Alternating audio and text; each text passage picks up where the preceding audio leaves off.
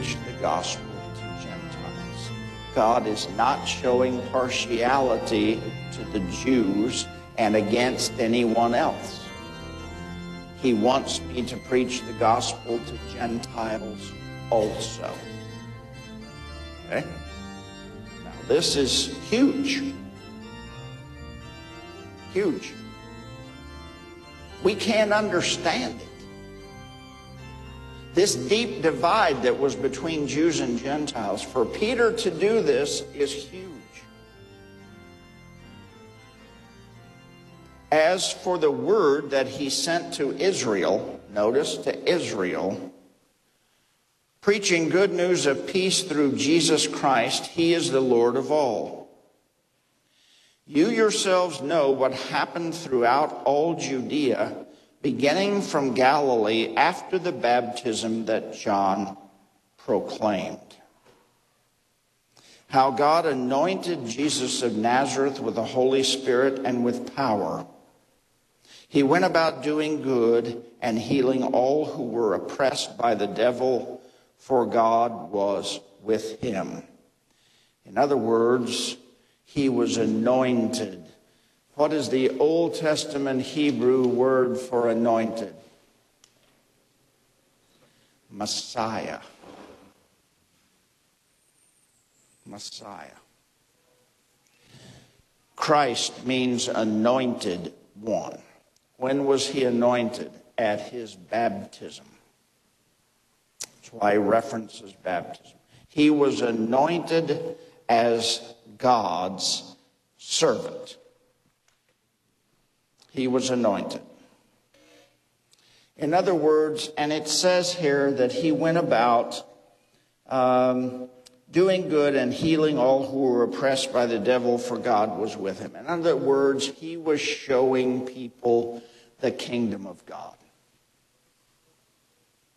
Jesus used to say, the kingdom of God has come nearer you. That was him.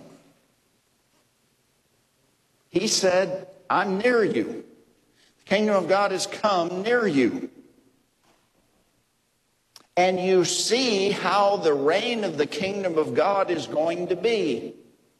There's not going to be any sickness. Not going to be any death. It's going to be the forgiveness of sins.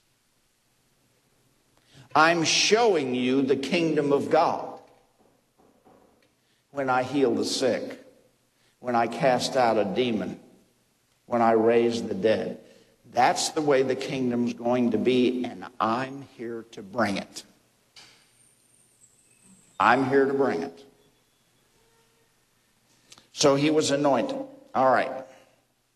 And we are witnesses that he did both in the country of the Jews and in Jerusalem. They put him to death by hanging him on a tree.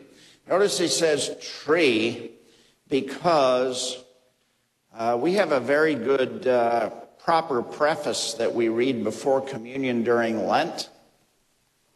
It says that we were overcome by a tree in the garden, but by a tree Christ overcame.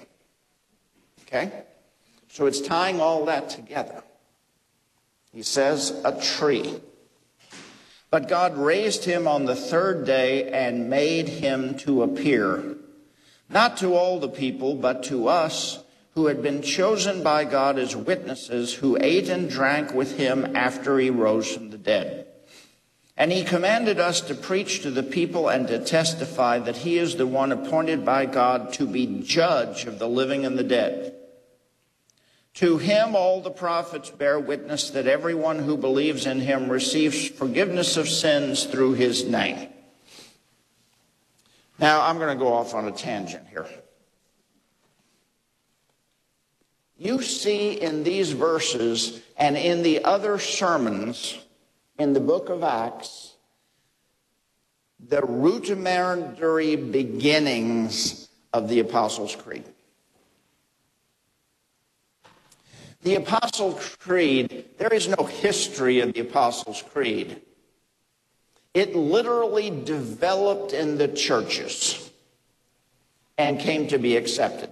Now, the old story about the Apostles' Creed was the apostles got together and each of them contributed a phrase. And when they put it together, they had the Apostles' Creed. No, no, no. It developed over time. And it began with the sermons in Acts. If we look at this sermon from Acts, we have the fact that he's dead, raised, going to be the judge, going to give forgiveness of sins. Those four phrases are in the Apostles' Creed.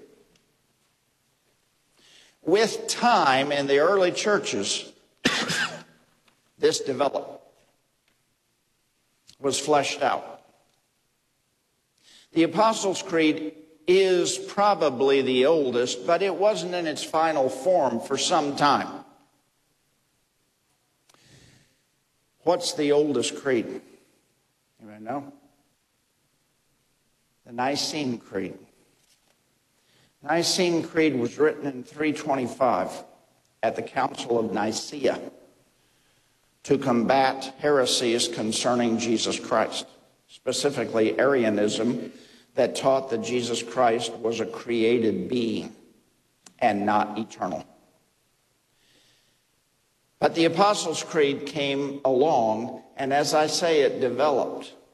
The remarkable thing about it is there were churches in North Africa, and there were churches in Asia, and there were churches in the Middle East.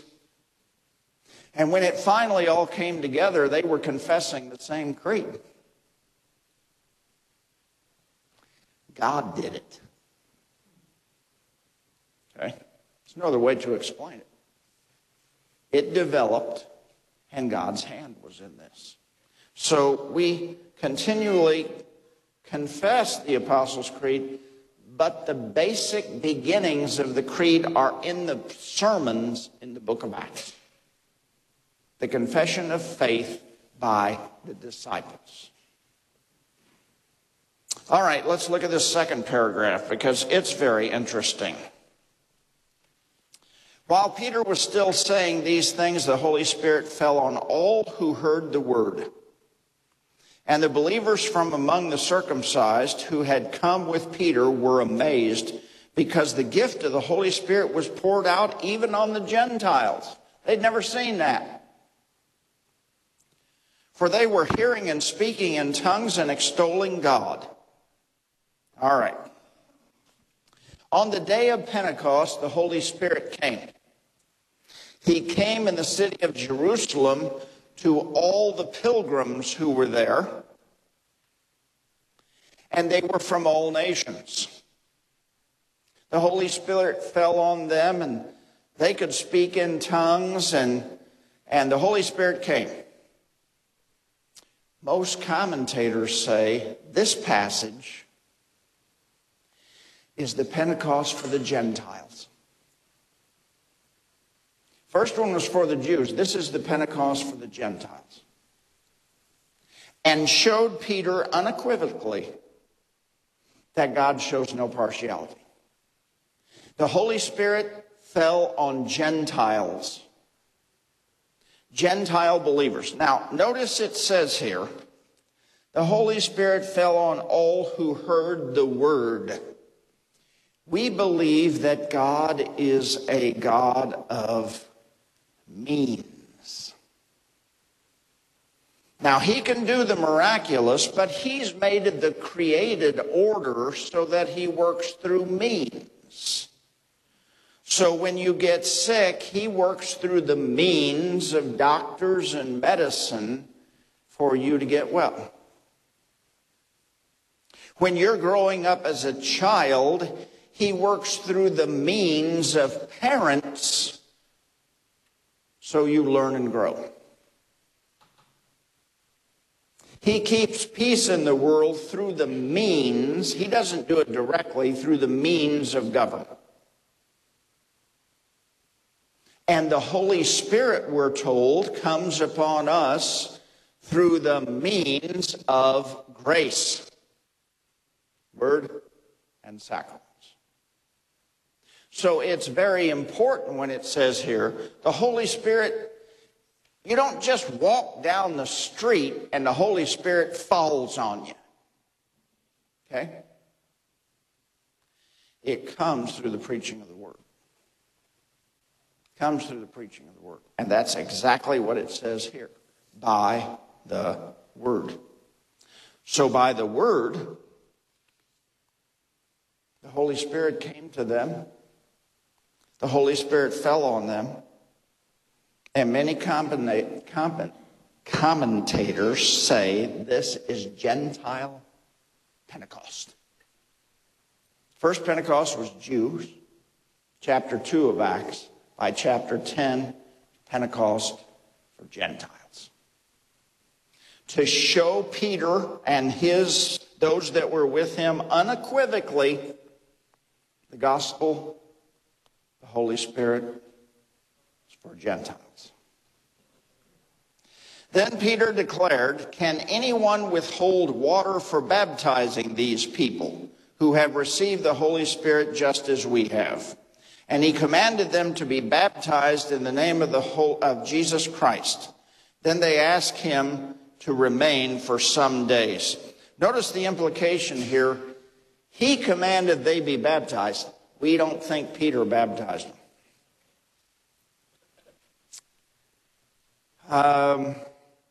There are enough examples in the New Testament to tell us if you'd have been baptized by one of the 12, that led to factions and to say, my baptism's better than yours. I was baptized by one of the 12. Okay, I'm better. I'm better. Some people believe that, even to this day. That's why they always want I want the senior pastor to do my baptism. I don't want no associate doing that. I want the real thing, okay? And it doesn't matter at all, okay? Doesn't matter at all. So they were baptized, and he remained with them. All right? So from this point on, we have the building of the message to the Gentiles. The Apostle Paul was converted in Acts chapter 9, remember? By Acts chapter 15, we have the Apostolic Council of the disciples, and they made the official decision based upon a lot of the testimony of the Apostle Paul and his ministry. Gentiles do not have to become Jews to be Christians. A Gentile man does not have to be circumcised to become a Christian. Now, that battle continued to rage in the early church. As I said, we find it other places. But the Apostolic Council, Acts 15, made that decision. All right, so these verses from Acts chapter 10 are very important. Very important. So often we read over the book of Acts more like a history book. But there are deep things going on in the growth of the church in the book of Acts, if we look carefully. All right, any questions about that one?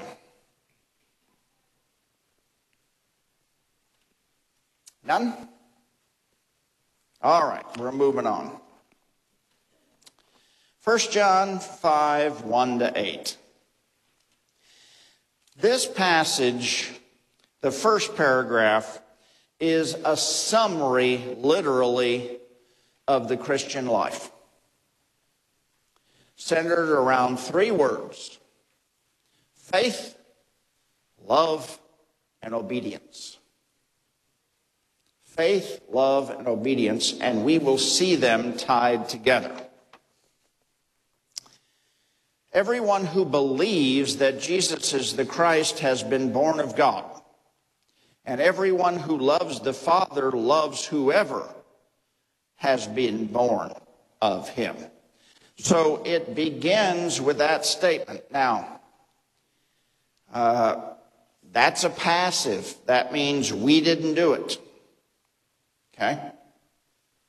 Has been born of God. God did it. He's the one that brought us to faith in Christ. It has happened. God did it. We did not do that on our own. Okay? And everyone who loves the Father loves whoever has been born of him. Fellow Christians. The others that have been born of him. Okay? In other words, we can only love the fellow Christians created by God if we ourselves love God. Because let's face it, folks, we're a pretty unlovable bunch. You really cut to the chase. Okay? So when God works in us and we are reborn, then only because of God's work are we able to love him and love each other. Because if we didn't have what God had worked, that wouldn't be on the radar. That wouldn't be on the radar. He's working that in us. By this we know that we love the children of God, when we love God and obey his commandments. In other words, it's a natural order. There's a natural order of things. First, God works in you faith. Because of that faith, you love God. And because of your love of God, you seek to keep the commandments, which is loving others. Love is the fulfillment of the law. So, that's the summary of the Christian life. That's the summary of the Christian life, right there. It's very simple. But it begins with God. It doesn't begin with us. If we are apart from God, then I can't stand up here and say, love each other. Okay? You don't have the power to do that. God is the one that works that in us. And his commandments are not burdensome. Burdensome. Well, I want to read you a couple of passages here.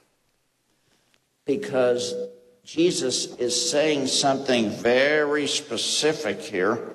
If you've got a Bible, you can turn to Matthew 23.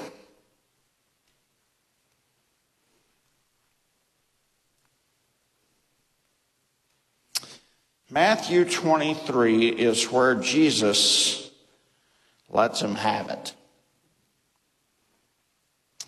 Let's read there. I'll read to you from verse 1. Then Jesus said to the crowds and to his disciples, the scribes and the Pharisees sit on Moses' seat. So do and observe whatever they tell you, but not the works they do. For they preach, but do not practice.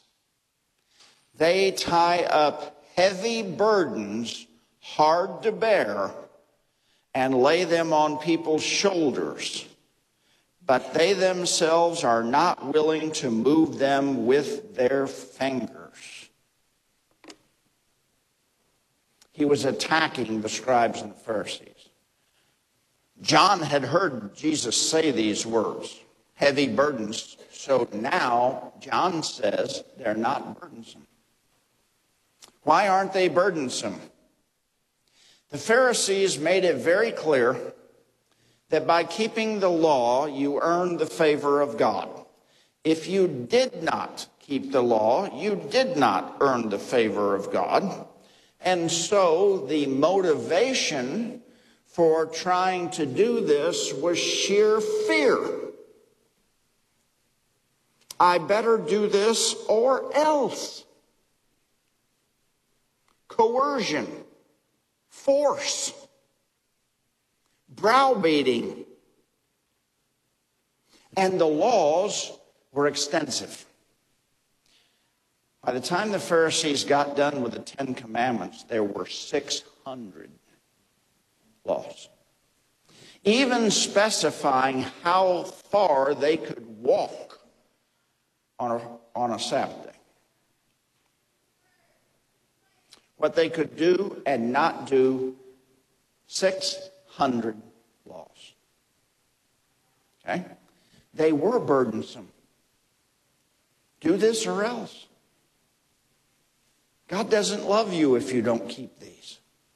The Pharisees actually believed if they could get everyone in Israel to keep the Sabbath law one Sabbath day, Jesus would come again. God would come again. It would force God to come again. And that's why they were so hard on people that broke the Sabbath laws. You're preventing God from coming. So they were burdensome. Terribly burdensome. Now John says they're not burdensome. So then we come to what Jesus says. And Jesus says this: "Come to me, all who labor and are heavy laden, and I will give you rest. Take my yoke upon you and learn from me, for I am gentle and lowly in heart, and you will find rest for your souls. For my yoke is easy and my burden is light."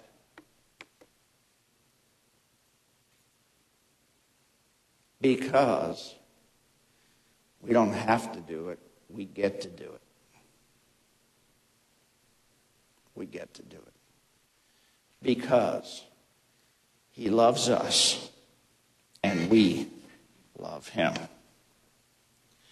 For everyone who has been born of God overcomes the world. And this is the victory that has overcome the world, our faith. Who is it that overcomes the world except the one who believes that Jesus is the Son of God? In the face of our world, our faith overcomes. It's hard to believe, isn't it? With what we see and what we hear all the time, how am I going to overcome the world just by believing in Jesus?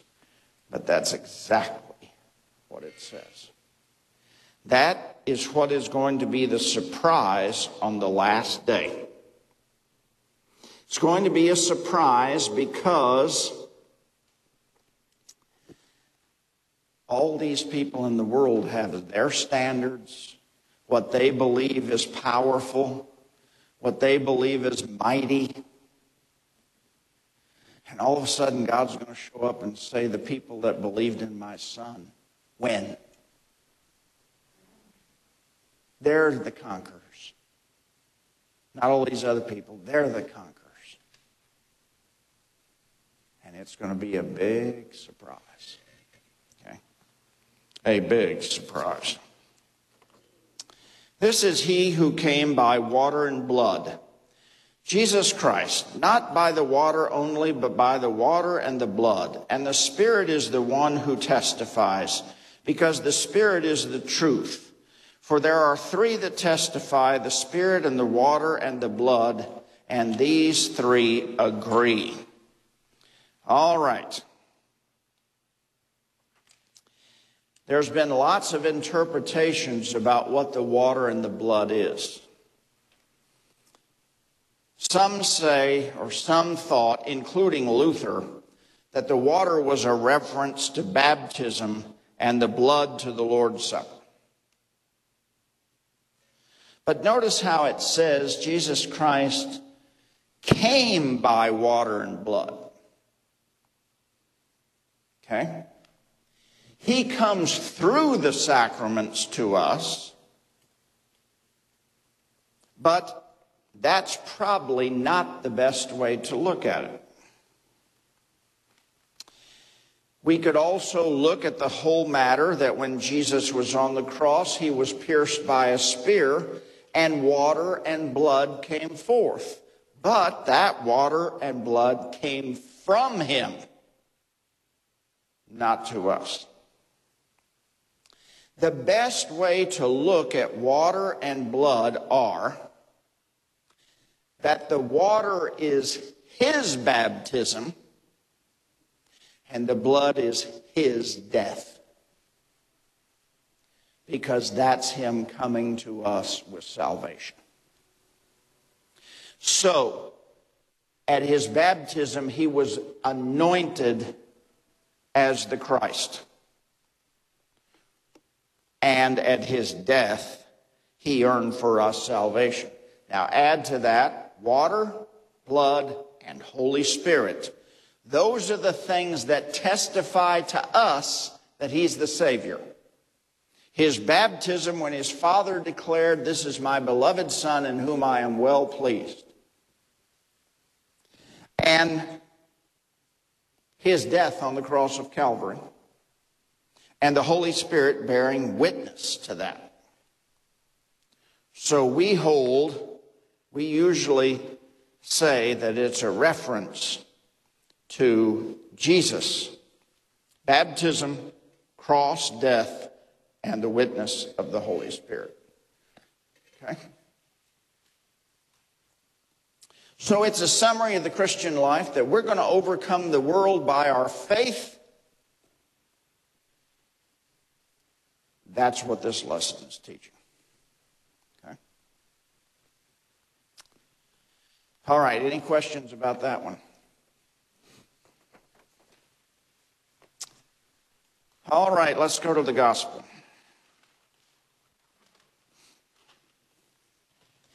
This gospel lesson, these verses follow directly after what Pastor Thomas is preaching on this morning. I am the vine, you are the branches. Okay? They follow. Keep that in mind as we look at these verses. As the Father has loved me, so have I loved you. Abide in my love. If you keep my commandments, you will abide in my love, just as I have kept my Father's commandments and abide in his love. These things I have spoken to you, that my joy may be in you, and that your joy may be full. Sound like the same writer as the epistle? Both John. Okay? It's both John. Keep the commandments, love. All right, now there are several things we have to assume here. All right. When we put the theology in John together, there's three statements that we make. Number one, the Father loved Jesus. Number two, Jesus loved the Father. And number three, Jesus kept the Father's commands because he loved him. All right? That's kind of the premise of what's being said here. That's kind of the premise. So now Jesus is taking that and is applying it to his disciples. Jesus loved us. We love Jesus. We keep Jesus' commands because we love him. In other words, the relationship between the Father and the Son that led and was the motivation for all things is applied to us as Jesus' disciples, and that applies to us. Love, his love for us, our love for him, is the motivation of us keeping his commandments. All right? So it assumes the Father. And the relationship between Jesus and his Father is like the relationship between us and Jesus. Now, what about the joy? Jesus' joy was complete in lovingly keeping the commandments of the Father, even though it meant he went to the cross. That was his joy, in lovingly keeping the commandments of God. Okay? Remember the passage, for the joy set before him, he endured the cross, despising the shame, and sat down at the right hand of the throne of God. For the joy set before him. All right, now he's going to apply to us. He wants that same joy in us when we lovingly keep his commandments. He wants us to have the same kind of joy that he had when he kept his Father's commands, and we can have that joy when we lovingly keep his commands. So he's calling on his relationship with the Father to be the basis of our relationship with Jesus. That's where the obedience comes from, and that's where the joy comes from. Still with me? That makes sense? Too many people just read this and said, well, see there, we got to keep the commandments to be saved. No, no, no. This is the sanctified Christian life that follows faith in Christ. All right. This is my commandment, that you love one another as I have loved you. Greater love has no one than this, than someone lay down his life for his friends. These words were said before Jesus died for them. You are my friends if you do what I command you. No longer do I call you servants, for the servant does not know what his master is doing. But I've called you friends, for all that I have heard from my Father I have made known to you. All right. He's not calling them servants. When a servant is told to do something by the master, his first question is not, why? Okay? It's none of his business. The master told him to do it. Kind of like a vicar. Just do it, vicar. But the fact is that the master knows better. The servant does not question his authority. But Jesus is promoting a radical thing here, that we're his friends. Go into all the world and preach the gospel. We don't have to ask why. We know that others may come to faith in Jesus Christ. He has shared with us the whys. He hasn't explained everything to us about how he created the world, but the mission of the church, the mission of what he's calling us to do, he has explained why. so that we're not like servants, we're friends. And he gave up his life for his friends. You did not choose me, but I chose you and appointed you that you should go and bear fruit and that your fruit should abide. That's back to what Pastor Thomas talked about in the sermon this morning. The initiative always belongs to God. Always belongs to God. Never with us. Never with us. There's never a case. It's always God. He chose us. We can all sit here this morning and literally thank God that he called us by the gospel. Work faith in our hearts. Continues to work that faith and call us here. Continue to share his word and sacrament with us so that we grow in our faith, so that we get stronger. It's all his initiative. If it ever depended on us, it would stop. The grace would just stop if it depended on us. Because how many things do you do every day that make God mad? Okay? He could easily say, I'm done. Off the list. But he doesn't. It's always his initiative.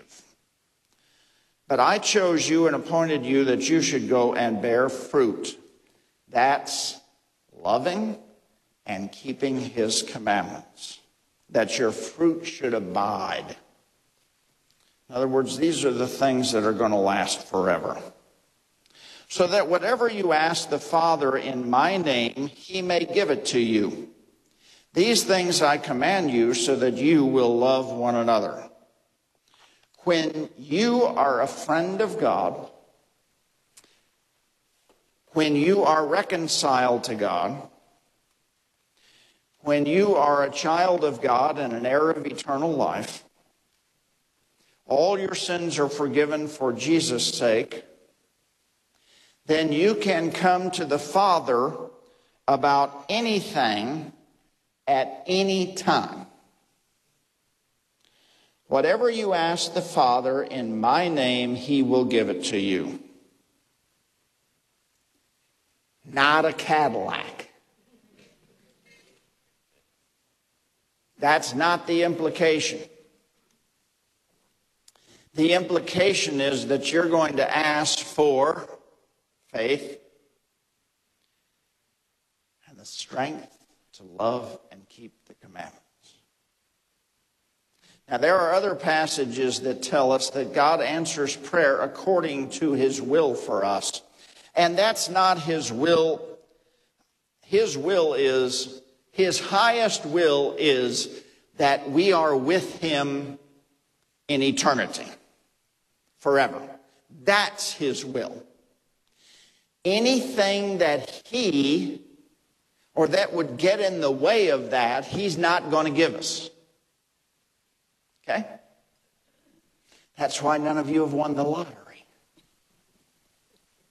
He doesn't want that standing in the way. Okay? He doesn't want that standing in the way. He doesn't want anything to come between you and him. So he's going to answer all your prayers according to that. Can you pray for a Cadillac? Yes, you can. You might get one. Okay? You might get one. You can pray for anything you want to.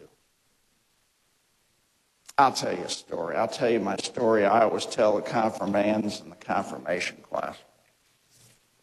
I was a young seminary student preparing for the ministry, and I have been dating Joanne for 4 years. It was time to put up or shut up. But I didn't have any money for an engagement ring. So I thought I'd be this great man of faith. So at Christmas time, I knew this jeweler, and I went down and ordered an engagement ring, and I said, I'll be back spring break to pick it up and pay you. Well, I went back to school and prayed that God would provide the money. Nothing. Got closer and closer to spring break. Finally, I came home for spring break. By now, I'm begging. Last day the jewelry store is open. Begging. Night before, my dad comes in and says, oh, by the way, I want to tell you, while you were away at school, I filed your income tax and you got a refund. Here's the check. Was the exact amount of the ring.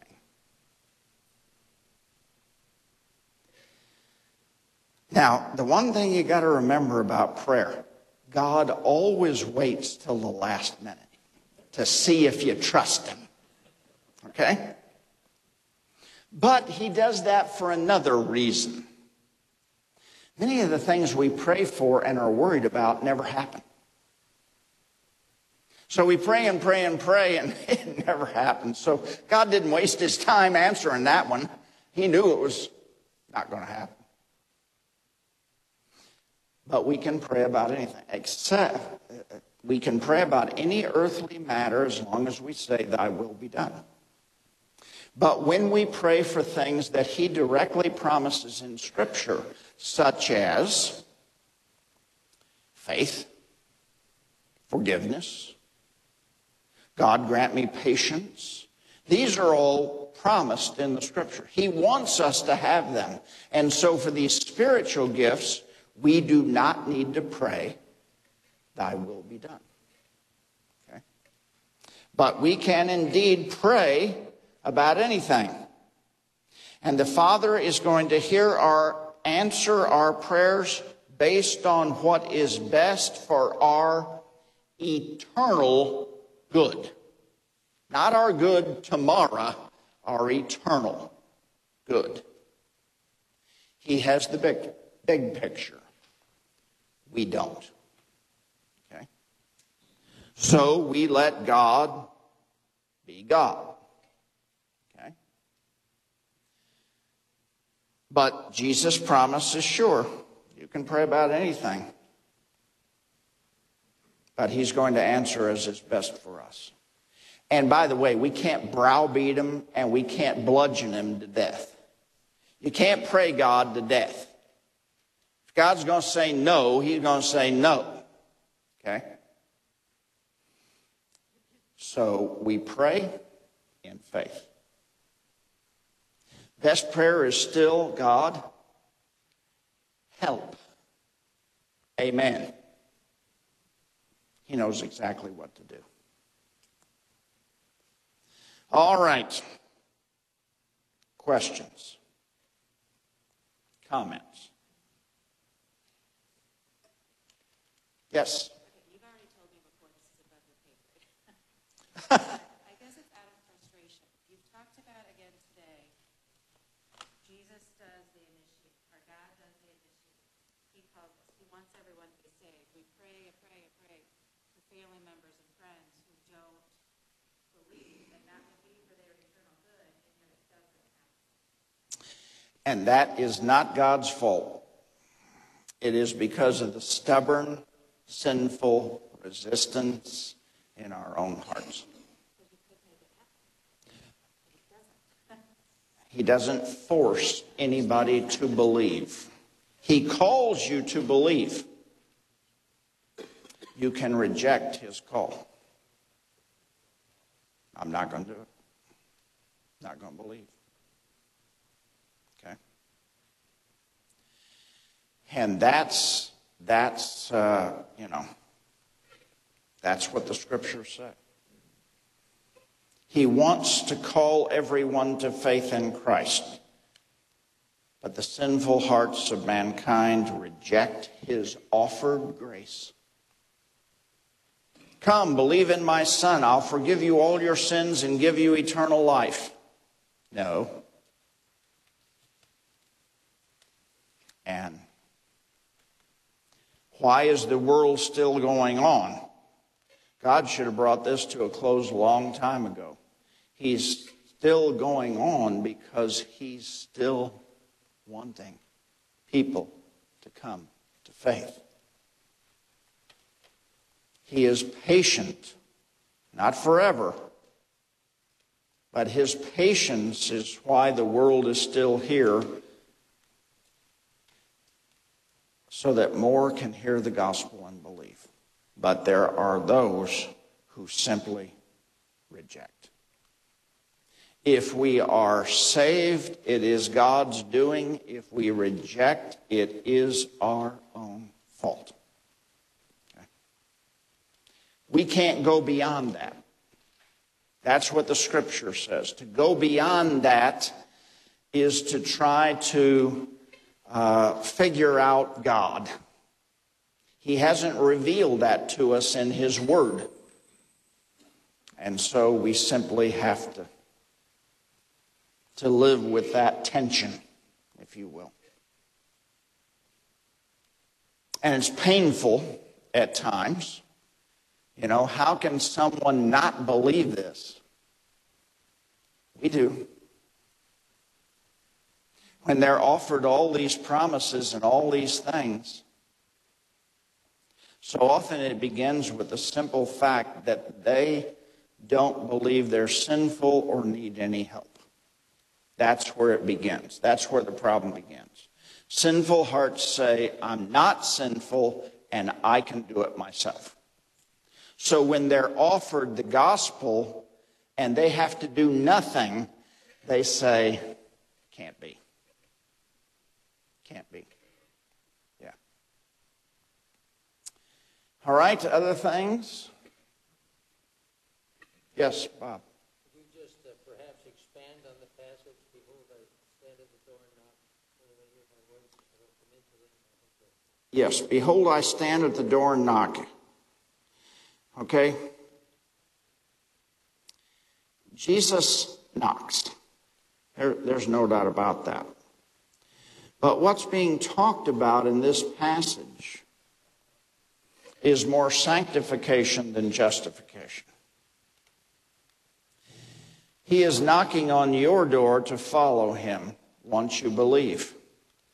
Okay? He will continue to come into us. He will continue to empower us unless we shut the door. But he's always there. And he's always calling. It's misunderstood a lot. So it's the passage, work out your salvation in fear and trembling. That's leading the sanctified life. That's the Christian struggle of knowing what's right and not being able to do it. But it's not faith in Christ that saves you. It's what follows. It's what follows. All right, anything else?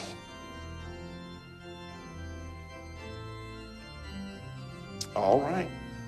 Let's close. The grace of our Lord Jesus Christ and the love of God and the fellowship of the Holy Spirit be with you all.